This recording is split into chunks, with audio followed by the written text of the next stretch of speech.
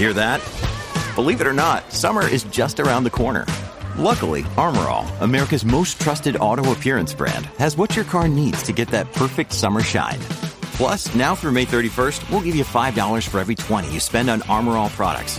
That means car wash pods, protectant, tire shine, you name it. Find out how to get your $5 rebate at armorall.com. Armor All, less work, more clean. Terms apply. I have this figured out in the first 287 episodes, but apparently I don't. But we're recording with Mr. Larry Burns, author of Autonomy, which the audiobook will be linked in the top comment as always and in the description. And Mr. Burns just asked me what got me into it, and as anyone that follows this podcast knows, I just kind of go down rabbit holes of really anything I get interested in. And right now, it's kind of autonomous cars. And before I start rambling and lose myself, how about you introduce yourself real quick? Yeah, well, I'm certainly someone who's been involved with engineering my whole career. I would say I'm an engineer from the top of my head to the tips of my toes. And I've been around cars my whole life, having grown up in Southeast Michigan. My dad had a diner in Pontiac, Michigan, and I started working there when I was 11, and we were feeding the people who worked in most of the auto plants in the area. Mm-hmm. So you can't grow up in Southeast Michigan without having cars in your blood. Yeah. And I became fascinated with the industry and had a long career at General Motors, and then ultimately left. I led research and development at General Motors. I led product planning at General Motors worldwide for a number of years. So that's pretty much my background, but I've been fascinated about transportation and technology in particular and how it's going to change the way all of us move around and interact. Yeah, and I love the similarity between, like, you know, you watch early like documentaries or read books on like the first like punch card computers, like ENIAC or Maniac, and it's just, you look at it and you're like, how did they? Everyone at the time was, what are you doing, you lunatics? But now it's iPhone.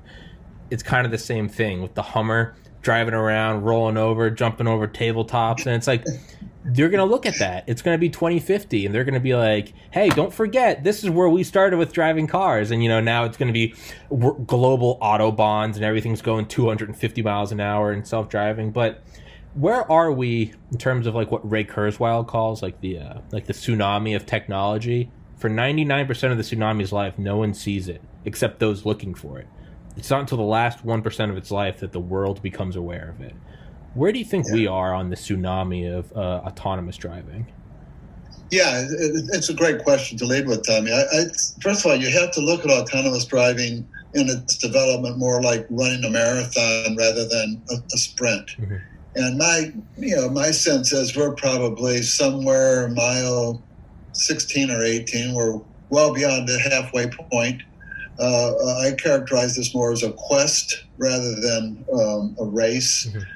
Quest is a long, arduous journey, and we've done some remarkable things with the technology, absolutely mind-boggling. I get to ride in the cars fairly regularly because I'm an advisor to Waymo, which is one of the self-driving car development companies. And what we're capable of doing is absolutely amazing. Mm-hmm. But what human beings are capable of doing is also amazing. We've got these two little cameras in our head, and we have learned how to perceive things under a wide range of conditions. And while we talk a lot about the number of roadway fatalities worldwide, you know, it's on the order of 1.2, 1.3 million a year. And in the United States, we have about 40,000 people a year die on the roads. On the one hand, you see that's epidemic in scale, but on the other hand, Americans drive 3 trillion miles. So you could argue humans are pretty darn good at this. Yeah. So now we've got to continue to develop the software, and really, really importantly, the sensors are getting better and better. Yeah. There's a sensor called a LiDAR, which is a spinning laser, basically. That's getting better. There's radars and there's cameras, and the Moore's law with the computer processing capability just continues to play out. So all of this continues to get better and better. So it's inevitable. It's a marathon that's inevitable. It's a quest. I'd say we're 2/3 of the way along that quest. The first 99% of what we learned came pretty fast. The last 1% is probably proving to be harder than a lot of us envisioned at first. Keep in mind, the real breakthrough race in all of this was called the DARPA Urban Challenge, the Defensive Research Projects Agency. this was grounded in a very, very important objective, which was to keep soldiers out of harm's way. And in the Middle East wars, we were having our soldiers maimed and killed because of these explosive devices. And the Department of Defense was anxious to get a vehicle that they could send into missions in cities that didn't have to use remote control. They didn't have to have any soldiers in the vehicles, and they could accomplish their mission. So this was a pretty tall task. And the race that really captured a lot of our attention was the DARPA Urban Challenge in 2007. Yeah.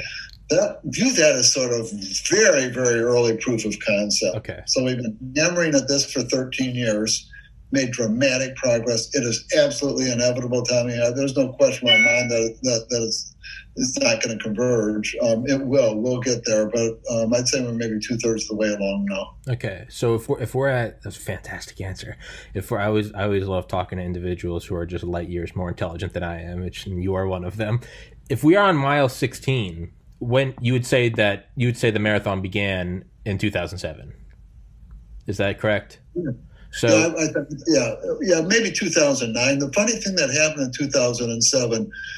It was held out in Victorville, California. Mm-hmm. Victorville was a military base that had been closed, but it had a lot of development on the base. It had roads and buildings and things. And we had originally around 80 teams that entered this race, and 35 built cars, and 14 qualified for this weekend final event to win $2 million. And we couldn't use, again, no remote control, no maps or anything like that. The car had to be smart enough to go through this series of tasks that we laid out there. ESPN covered the event. We had about 3,500 people there. And fortunately, the team that General Motors sponsored, that's who I worked for at the time, was leading R&D there. We sponsored Carnegie Mellon University, and our team won. And so I happened to be part of the ceremony on the stage to receive the $2 million check. I jokingly say GM needed the $2 million pretty bad. We were running out of money at the time, so we really needed it. I asked Tony Tether, the head of DARPA, when's our next race? And he said, Larry, we're not going to have another race. You guys have sort of mission accomplished. You've proven this is possible. Now it's up to the commercial sector to run with it. So I'm all excited. Hey, we're on our way. And I thought auto companies, including my own company, would jump at this and run at it hard, and they didn't. It took Google. Really, Larry Page and Sergey Brin were the only real big leaders, big company leaders that could see this was possible. And by 2009, they stepped up and said they're going to go for it with creating Google self-driving cars. The auto industry really didn't get into this, I think, in significant ways till 2015. So you could say we started the clock at 2007 and we're 13 years into it. I'd say in 2007, that race gave us crude proof of concept. 2009, a big player, Larry Page, Sergey Brin, Google, stepped in. They're going to commit the resource to do it. This episode is brought to you by Shopify. Forget the frustration of picking commerce platforms when you switch your business to Shopify, the global commerce platform that supercharges your selling wherever you sell. With Shopify, you'll harness the same intuitive features, trusted apps, and powerful analytics used by the world's leading brands. Sign up today for your $1 per month trial period at shopify.com/tech, all lowercase. That's shopify.com/tech. That was a catalyst to bring in a lot of these other players. So I would say maybe the world's been running hard at this beyond Google for less than 10 years. Yeah. And, we're approaching a tipping point. Let me talk about this tipping point a little bit, Tommy. It's important to understand. A lot of the economists try to forecast market share and forecast the future. I like to joke, if you took all the economists in the world and laid them end to end, they still wouldn't reach a conclusion. So nobody knows for sure when you or other everyday people, I'm not saying you're just an everyday person, but when everyday people are going to be riding around in their own autonomous cars, no one can tell you that for sure. What I pay attention to is that magic moment where the technology is developed enough so we know we can create value. This is really going to be valuable to people. And we can create that and sell it at a price where the value exceeds the price, so people want it. Yeah. And that price exceeds the cost, so companies want to supply it. Yeah. I call that a market tipping point. Yeah. We're within 5 years of that with autonomous cars. And an example of a market tipping point that we're living through right now that we finally reached is electric vehicles. Mm-hmm. We have hit the electric vehicle tipping point. How do I know that? when a company like General Motors starts investing more of its capital and engineering budget in electric cars than combustion cars, we've tipped. Yeah. I mean, that's a really significant statement. When I led product planning at General Motors from 1995 to about 2009, we were spending around $15 billion a year to develop cars and trucks. Now, that number is different today because GM went bankrupt and it's resized and stuff. So when you're spending more than half of something on that scale to develop electric cars, you know that's where the smart money is headed. So we've tipped with electric vehicles. I think we're in a 5-year window to tip with autonomous vehicles. And then the industry builds up the supply base, it begins to scale, and then it starts getting out there to everybody. Yeah. So that's how I would pick the timing. Yeah. Right. It's one of my favorite quotes, which I've used on this podcast in my defense, is the difference between madness and genius is profit margin. And it's right, because it's up until then, right? Elon Musk, electric vehicle, or, self-landing rockets, or again, I mean, Google indexing the internet, right? It doesn't matter until all of a sudden someone's making cheddar on it. I mean, really, for any of this stuff to matter, for us to use autonomous cars to eliminate roadway fatalities, it has to scale on a huge scale. Yeah. And I think the only mechanism out there that can cause things to scale on a huge scale is the market. Absolutely. I mean, unless people don't want it, if people don't want it, you're not going to get it to scale. If companies don't want to supply it, you won't get it to scale. So you've got to drive the learning around the technology. What engineers do, and again, I said I was an engineer at the beginning, we make what's possible real. That's in simplicity what engineers do. Autonomous cars are possible, and we will make it real because there's a value creation that's going to take place. I mean, you take something like an over-the-road trucker who makes 70 to 80 cents a mile, and suddenly someone can do some of that over-the-road driving and not pay the 70, 80 cents a mile because it's autonomous. That's a market force. That's significant. Now, I'm concerned about people losing their job. I don't want people to misinterpret what I'm saying here. We have a shortage of truckers in the United States. Yeah. And e-commerce is exploding. And truck transportation demand is skyrocketed. Yeah. And so, I mean, the market will drive this, and that's what's going to scale it. And that's why you really have to focus on that tipping point.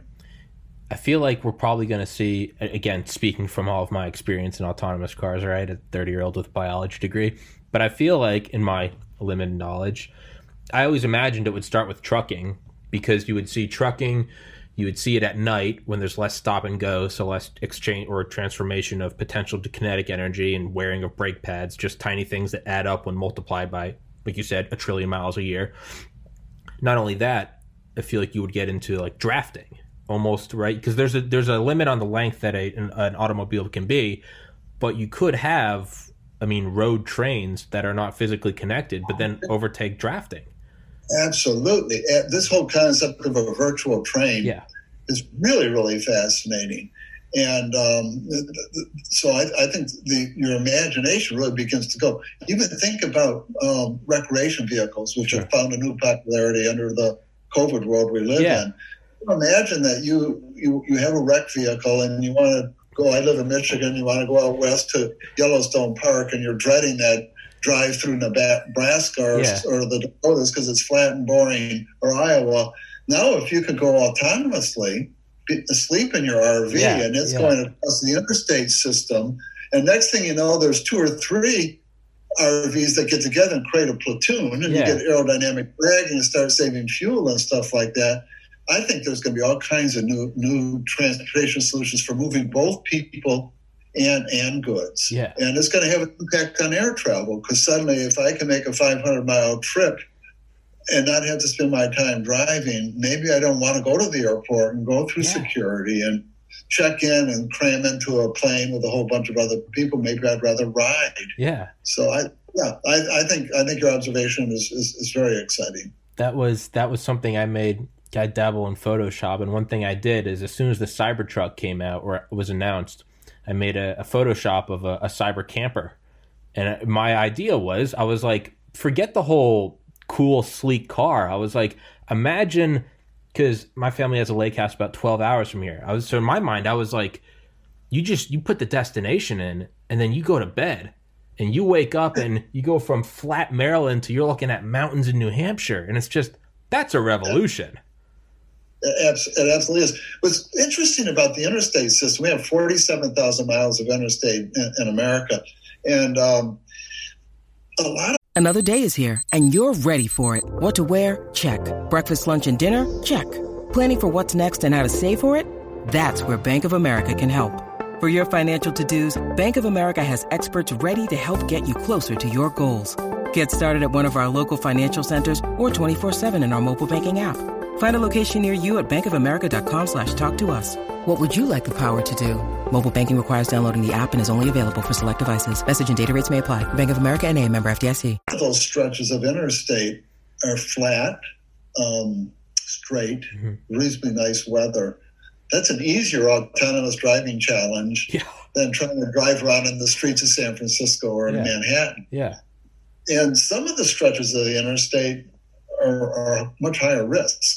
And the data shows that out. There's a lot of telematics companies that collect data and truck crashes, but also evasive maneuvers by truck drivers, hard braking by truck drivers. So we've got a pretty good understanding of the 47,000 miles of freeway, which stretches do you probably want to stay away from if you're nervous about risk, and which ones are really safe. So the reason I see this all as inevitable is the first really valuable markets that'll be out there will probably be these over-the-road truck stretches of the interstate that are nice and flat and straight. And you can begin to prove from an entrance ramp to an exit ramp that you can handle that. Mm-hmm. Now, that doesn't mean you can handle a snowstorm on Loveland Pass in Colorado at night.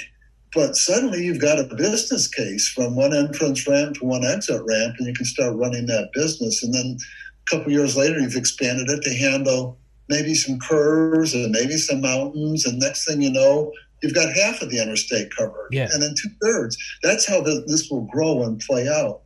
And I think the recreation vehicle industry will get very, very interesting. Now, let's say you can move freight without having to have the cost of the driver. The scale economy of the load, the reason the trucks are as large as they are is because you're trying to spread that driver cost over as many pounds, cubic feet of freight as you can. Suddenly, you don't have that scale economy. Maybe the truck doesn't need to be as big, and maybe you can have smaller trucks going more frequently. Okay. That's going to change the whole fundamental set of assumptions we've made about logistics and goods movement. I think is going to be ripe to be disrupted by this. Yeah, right. Because that's what happened with the Airbus A380, right? When Airbus started it in the early 2000s, and I'm a fan of it because it's fantastic, double decker full. How can you not fall in love with the thing? But it's tanking. The COVID is from again my understanding as a biology major, but COVID's really expediting its death and phasing out. And then who's taking the cake? It's the much smaller. It's like the Dreamliner, right? It's smaller, more frequent, smaller, flights as opposed to the giant whale. So, When I was, I finished up my mechanical engineering degree in the early 70s. I went over and got out of engineering a little bit to study public policy at University of Michigan. But in 1975, I was accepted to go do further graduate study at University of California, Berkeley. Okay. I lived in Michigan. I bought a 75 Chevy van, and it had the only windows was a windshield and the two door windows and two windows on the back doors. Yeah. And it was, just a hollow shell. And I customized it for camping. So I put some portholes in it, and I put some air vents in it, and I carpeted it and built some storage into it. And Tommy, I probably lived out of that van 70 to 90 nights a year for the next 4 years. And when I would go from Michigan out to California, I'd go by way of Alaska or by way of the Grand Canyon, wherever the road would take me. Geez, it was nice. It was really, America's just phenomenal. I hope everybody gets a chance to see all of our national parks and travel through some of these great places we have to offer. I would throw in Canada as well as phenomenal because I go up to Alaska. But this lifestyle of being able to live out of your van is pretty nice stuff. Yeah. And imagine if you did it with an RV. I remember I took like an 8-hour train ride through Alaska once, and it was definitely not the fastest way. It was to a cruise ship. Like you could have taken a plane, but man, if that train ride wasn't better than the cruise, big glass top looking around, moose and mountains and clouds, and it's just blowing your mind. Imagine if you could do that with an RV. Oh, I think you can. I actually gave a keynote to an event in South Bend, Indiana. It was sponsored by Notre Dame and then that region around South Bend. And that happens to be the recreation vehicle capital of the U.S. That's where a lot of these motorhomes are built. Mm-hmm. They even have a recreation vehicle museum there. Really? Which was pretty neat. So I thought through autonomous cars in the context of RVs and talked to that group. So, but there's going to be some exciting things that change there. All the way to, do I even need to take a trip anymore, given what's happening with e-commerce? Just this last couple of weeks, I work out of my home office. You can see some windows behind me. And 2 times in the last 2 weeks, I've had 2 UPS trucks or a UPS truck and a FedEx truck in my driveway at the same time. Yeah. So my wife is here at home. I'm at home. I'm using the internet to buy more things. My daughters are 32 and 29, and they shop on the internet and sometimes have things sent here. Or They don't live here. They have things sent here, and the boxes pile up. So what are the trips I'm not going to make in the future because of this technology? How is that going to change retail? How does that change, the corner gas station? Because a lot of these vehicles will be electric, and in fact, people don't necessarily like to stop to buy gas today. No one really looks forward to having an eighth of a tank and saying, I've got to stop to buy gas. So you begin to take some of these negatives out of owning and operating a car, like looking for parking, like even shopping for the car. And suddenly this autonomous vehicle isn't just about you getting your time back as a driver. It's about fundamentally changing the economy. Yeah. And in my book, I talk about a $4 trillion disruption. $4 trillion a year in the U.S. is going to get spent differently. Some of that will go into the pockets of people because it's not going to be as expensive to move around. Some of it will go to other people making new kinds of livings because the jobs will change. And some of it will go to investors because they've made the smart choices on their investment. But I estimate there's going to be a $4 trillion per year redistribution of money in the U.S. as a result of what's happened here. Yeah. I mean, I look at it even with this. When you need mealtime inspiration, it's worth shopping Kroger, where you'll find over 30,000 mouth-watering choices that excite your inner foodie. And no matter what tasty choice you make, you'll enjoy our everyday low prices, plus extra ways to save, like digital coupons worth over $600 each week. You can also save up to $1 off per gallon at the pump with fuel points. More savings and more inspiring flavors make shopping Kroger worth it every time. Kroger, fresh for everyone. Fuel restrictions apply. Podcast just since COVID started. I mean, you can't see it, but all around me, I mean, hard drives and wires and USB ports and fans and laptop components and cameras and microphones, all from Amazon or somewhere online. And you're right. Just, how often do I see every day in 2020 just FedEx, UPS, USPS, all right behind each other? And aren't they putting, I believe I heard this over Thanksgiving, aren't they, they've begun with their own transportation, I guess, fleet, as opposed to using third party? Well, yeah, they have their Prime vehicles already. So you've got Amazon Prime vehicles doing it. And if you go back about a year, there was two headline stories the same day about Amazon. I found them interesting. They were going to do large ocean-going vessels. So they've been developing those. And on the whole other end, they had these really small, almost beer cooler-sized robots for robotic delivery. Yeah. So Amazon is a logistics company. I mean, we think about them as a retailer, or e-commerce, but they're fundamentally a logistics company. They're all over these subjects, and they're creating strategic partnerships with companies. They're investing in different startups. And a penny per mile matters a whole lot. Yeah. If you take with 4 trillion miles that you drive, Americans drive a year, a penny per mile is a lot of money. Yeah. So they're going to be paying attention to that detail. And where does that money come from? First, there's energy. And electric vehicles do cost less per mile on energy than gasoline or diesel vehicles. So you can save 5 to 10 cents a mile off of that. Then there's costs associated with parking. And so if a lot of travel is done with shared use vehicles, think Uber without drivers, and those vehicles are actually serving trips 70-80% of the time rather than being parked 90 to 95% of the time, your capital gets better utilized. Then you're going to get depreciation because you have higher capital utilization in your financing. and then you get your time back as a driver. It's hard to estimate how much that is worth. It varies from all of us. Some people actually do like to drive, but when you ask them, do you like to drive in traffic and congestion? No, they just assume. Yeah. In fact, I became convinced driving was the distraction. Why else would someone send a text at 70 miles an hour if they thought that was more interesting, more important than the driving? Sure. So this cost per mile thing becomes a very, very big deal. Insurance. If we have an autonomous driver, the world's best driver, it's going to be the world's safest driver, and we're not going to have nearly as many crashes. So the cost per mile of insurance drops enormously. So the work we did, this was a program I led when I was at Columbia University for a few years. We estimated that the typical cost per mile of an American owning and operating a typical car is about $1.50. Mm-hmm. That's someone who makes average wage, that kind of a thing. We thought we could get it down to 20 cents. So that's $1.30. Yeah. And I mean, this is big time savings off of a $3 trillion mile a year of travel in the U.S. So pennies per mile are a big deal. That's why Amazon's all over this. Yeah. Yeah, that's insane. And this, I guess, is just wild speculation, but that's the most fun thing. How long do you think unless I'm living under a rock, how long until you think we see an Apple car?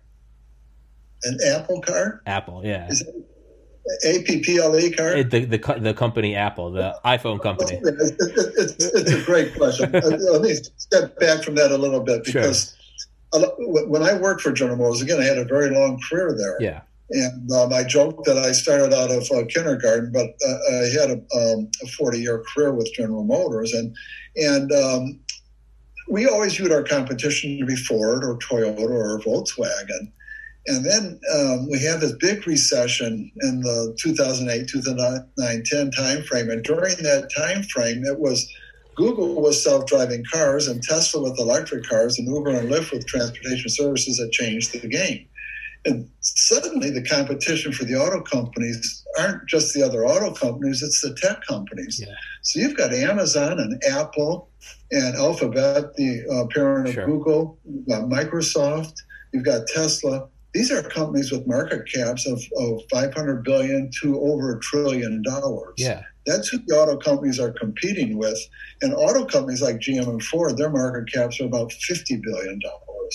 So it's 1/10 to 1/20th the market cap. So why I like your Apple question is who would have ever thought when you were at General Motors 15 years ago that Apple could be your competitor? Yeah. Now Apple's been in and out of this. They're not a very public company. It's very hard to read exactly what Apple's doing. But if you pay attention to some of the people they bring into their company, who they hire, some of them with automotive background, you've got to believe they're going to play somehow in this space. Absolutely. I don't think the winners, the companies of the future, are going to be the ones making the vehicles. Just like with the cell phone or your laptop computer, the computer manufacturer isn't the one necessarily making all the money. Yeah. Oftentimes the laptop was commoditized. It's the software, it's the apps, it's the value creating thing. Yeah. Apple obviously is extraordinarily good at both making things because they make a lot of money making, selling, and I've got a MacBook Air that I'm using right here. But they're also very good on the software side. So to think that there was an opportunity to disrupt $4 trillion and Apple wasn't going to jump in and be part of it, that would be a little bit naive. Yeah. But again, they're going to be competing with Amazon and Alphabet and Microsoft and others and Tesla in this space. So it's going to be a very fascinating race. Yeah. Now, back to your question, when do I think you'll be riding around an Apple car? I don't know. I don't know. I don't think you need to wait 20 years, but I don't know whether they're going to jump in and actually make the car versus make the operating systems or the apps or manage the data, the user interfaces. Sure. Whatever they can find the value to create, that's where they'll play for sure. Sure, yeah. Yeah, right, because once you get to a certain amount of market cap, you can kind of start dabbling with anything. I mean, we have Blue Origin, right? And Bezos is, I would imagine, is funding that with Amazon. But his long-term, as written in Space Barons by Christian Davenport, talks about how Bezos wants to move like the industrial processes up to space. But but you have to get that trillions of dollars first, right? Apple, I think this past summer, maybe it wasn't because 2020 has been terrible, but they broke a $2 trillion market cap. I know they're not there anymore, but no one had done that since like the West East Indies Company or something. Maybe Carnegie, maybe one of them did it, Rockefeller. But yet you're getting to these absurd levels where even if it's not your niche, it'd be silly not to go play. Why not stick your fingers in that pie, see what happens? That's a good summary of what's going on today. If you're a historian at all, there was a period in time like this before, and that's when Teddy Roosevelt was president. Yeah. So when we're ending the 1800s and going into the early 1900s, and there was a lot of concern about wealth distribution at that time. It was the coal companies, the rail companies, the oil companies, and the bankers who were doing what the tech companies are today. So huge concern about wealth distribution, and wages were too low. And Roosevelt really went out there and did a lot of his trust-busting work. So I'm an optimist by nature, Tommy, and I think our society will figure out a way to work through these problems. When you're looking at them right now today, they look formidable, but then you go back as a historian and you look over a long time frame and you realize somehow economies transition, nations transition, and we work through it. What excites me about digital technology more broadly is it does give a chance to create more value and do it. At Evernorth Health Services, we believe costs shouldn't get in the way of life-changing care, and we're doing everything in our power to make it possible. Behavioral health solutions that also keep your projections at their best? It's possible. Pharmacy benefits that benefit your bottom line? It's possible. Complex specialty care that cares about your ROI? It's possible. Because we're already doing it. All while saving businesses billions. That's Wonder made possible. Learn more at evernorth.com/wonder. Sustainably. Sure. When you look at the automobile, which is a 100-plus-year-old industry, only about 1% to 2% of the BTUs in a gallon of gasoline move a driver today. Because when you burn gasoline, about 70% of the energy gets lost as heat. Yeah. And 20 to 30% turn the wheels with torque. And a person weighs 150 pounds, a car weighs 3,000 pounds. Most of that torque is used to move the car. Yeah. So our energy consumption hasn't been sustainable. We have way more parts and way more material in our cars than we need because they're way over designed.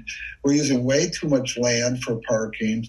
And on the story goes, more capital than we need. So the digital technology, what I talk about in the book, Autonomy, we're going to be able to move around and interact much more sustainably. Your audience, the younger audience that you're dealing with on your podcast, that you serve on your podcast, it's about your age cohort having a future. Shame on my age cohort if I leave you an unsustainable future. We now have a chance for future generations to realize their full potential by dealing with this. And the digital technology is just remarkable in its ability to improve the quality of experiences while at the same time use far less energy, far less material, far less wasted capital in doing that. And by the way, letting a lot more people move around. In this case, if you're under 16 years old, you don't have a license, you can't benefit from a car. If you're over 70, 75, and you're concerned about your physical or mental capabilities of driving, your accessibility is diminished. If you don't have the money to own a car, it's diminished. Or if you're physically handicapped. So now what we're going to be able to do is have a lot more people realize this freedom. That's why we named the book Autonomy. This freedom, go where they want to, when they want to, without having to destroy the planet en route. Yeah. And this is a great thing. It's not a trade-off. We can move them both forward. Yeah. Now, the challenge is, what are the jobs going to be? And that's the thing that keeps me up at night. What will the new jobs be? Because if I could do an autonomous electric car and design and engineer that with half as many parts as a combustion human-driven car, that's fewer jobs, not just fewer assembly plant jobs. It's fewer engineering jobs, fewer purchasing jobs, the whole value chain. And so that the jobs impact of what we're talking about isn't just the drivers. It's the people in that manufacturing and design and engineering system. It's the suppliers. It's the gas station owner-operators. It's the parking lot attendants and all of those things. So hopefully the new economy, the digital economy, will create a different kind of job. Yeah. It's very important for teenagers up to 40-year-old people today. Very, very important as they think through that. That's why I wrote this book. I really felt it's a good thing to get to this future. Not everyone agrees with me, but I believe it's a good thing to eliminate car crashes, get off of the geopolitics of oil, to use our land better, our capital better, all of that stuff. I think that's a good thing. How do you get the good thing implemented? It's through collective will. Mm-hmm. And how do you get collective will? Through common understanding. So I wrote the book to try to help people better understand what's possible and at least hear my perspective on why I think that it's a good thing. But this is about your generation. It's much more about your generation than my generation. You guys got so many exciting things to look forward to.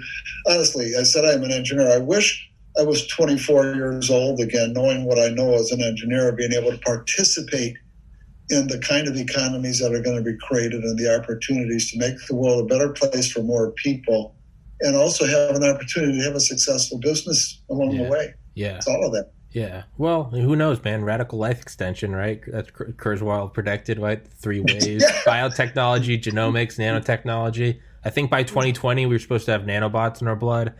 Not yet, but...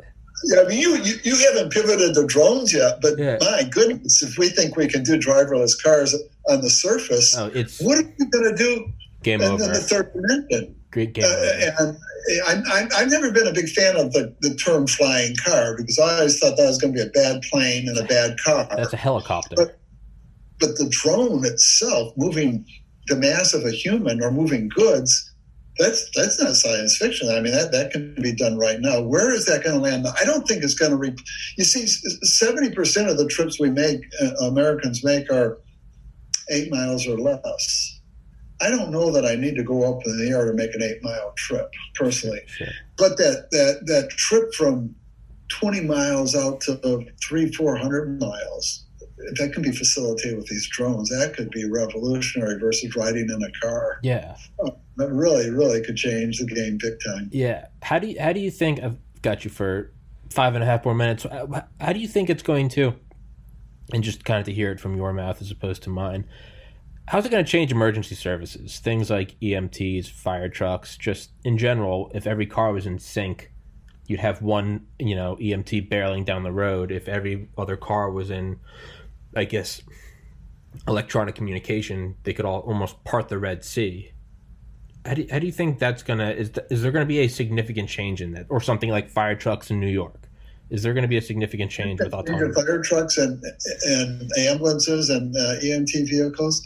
I just about a month ago read about a robotic fire truck, and with the hose system and other things. So you watch, and I'm not an expert by any means. I have tremendous respect for our first responders and what they have to do.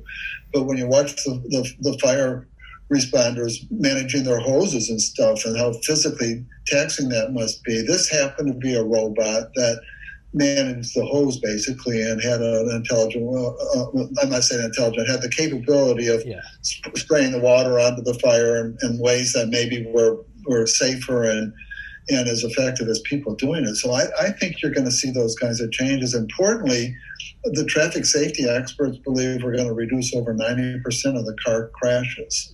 And you say, where did that come from? Well, when you study crashes and you ask, why did that crash occur? Over 90% are human error. Yeah. Some of it is driving impaired. Some of it is not obeying the speed limits. Some of it is getting in over your head in certain weather conditions. But it's human error. It's getting distracted. So if we can eliminate those crashes, hopefully then we don't need as many. That's true. Emergency responders to crash scenes as we go forward here. Yeah. I was thinking more of like house call EMT, like how quickly can they get there, EMT to driveway. Yeah. I think very quickly. You can give prioritization to it. Yeah. So today you got to, if you're driving the fire truck or the ambulance, you've got to hope somebody hears you and they pull over to the side. Tomorrow, the car will sense it and it'll pull over on its own. Yeah. Yes, you're absolutely right, Tommy. I think there's some real opportunities for that. Yeah, for sure. Yeah, it's going to be insane. It's going to be like germ theory, right? It's going to be like Joseph Lister and like the antiseptic technique. It's going to just be this massive where we look back and we're like, how did they ever used to do surgery before? It was just you just wipe off the scalpel and you're like good as new. Versus all of a sudden it's like, wow, everybody's surviving. It's like amputees don't have to be a death sentence. I think that's what it's going to be. It's gonna be like, dude, people used to die. I think that's a great observation because I do a lot of public speaking on this subject, and oftentimes I'll end my speech reminding the audience that innovation in this area of this age of automobility is in its infancy. Mm-hmm. So I'm excited about what we've accomplished. And when I say automobility, what I really mean is that intersection of electric vehicles with autonomous vehicles. And rather than the business being vehicle as the product, it's transportation as a service. That doesn't mean you can't have your own for your exclusive use, but it's supplied to you through leases and a service subscription kind of a basis. I think the innovation around autonomous electric vehicles and that kind of business model is absolutely in its infancy. Yeah. We're going to have dramatic learning curves on sensors, and we already have big data and analytics, and we're going to have dramatic learning curves on the software, the mapping systems, and other things. And it's remarkable. So if your audience is listening in and they're thinking, hey, this is exciting, but maybe the train's at the station and there aren't opportunities out there for me to jump into it. No, I think there's going to be all kinds of exciting new innovations coming forward. We've talked about electric vehicles, battery electric vehicles, but hydrogen fuel cell electric vehicles absolutely are going to be part of this. All kinds of investor interest right now in a thing called green hydrogen, which sometimes the word green has gotten a negative connotation. What I'm talking about with green hydrogen is solar energy and wind energy are intermittent. Mm-hmm. Sometimes the wind isn't blowing hard enough and the sun isn't shining bright enough, but other times it's shining more and blowing harder than you need. Yeah.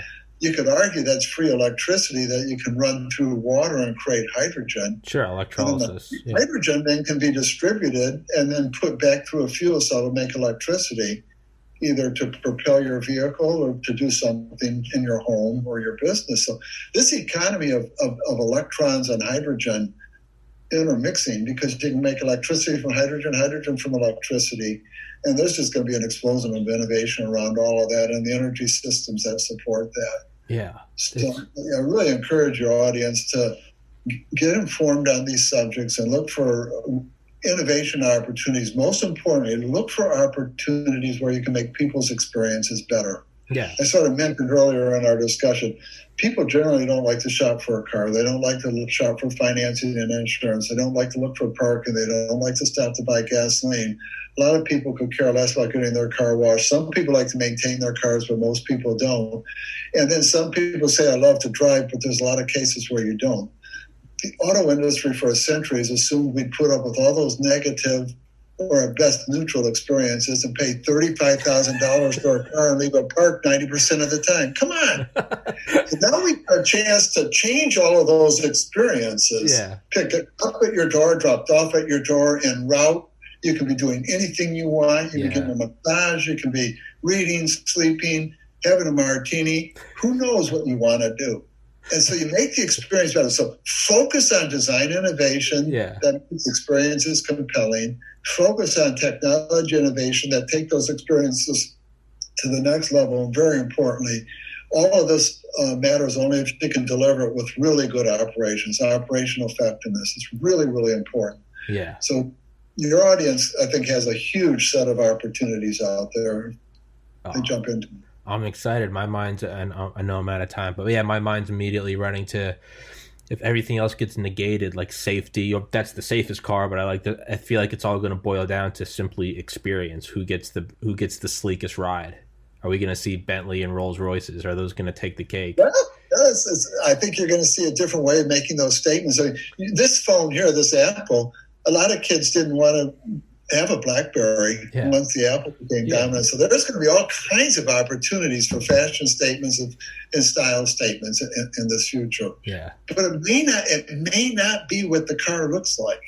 Oh, no, I was thinking interior. A whole different set of things that are defining the prestigious or the premium or the fashion-oriented experience. Yeah. Absolutely. Yeah. No, my mind was not exterior. I was going to interior, because if everything is equally safe, it's going to be who has the rollback lazy boy, who has the frost glass, who has the sound system. That's what it's going to be. It's yes, absolutely. That's insane. It's going to be a lot of fun. It's going to be insane. Well, I've kept you 2 minutes over that I said I would.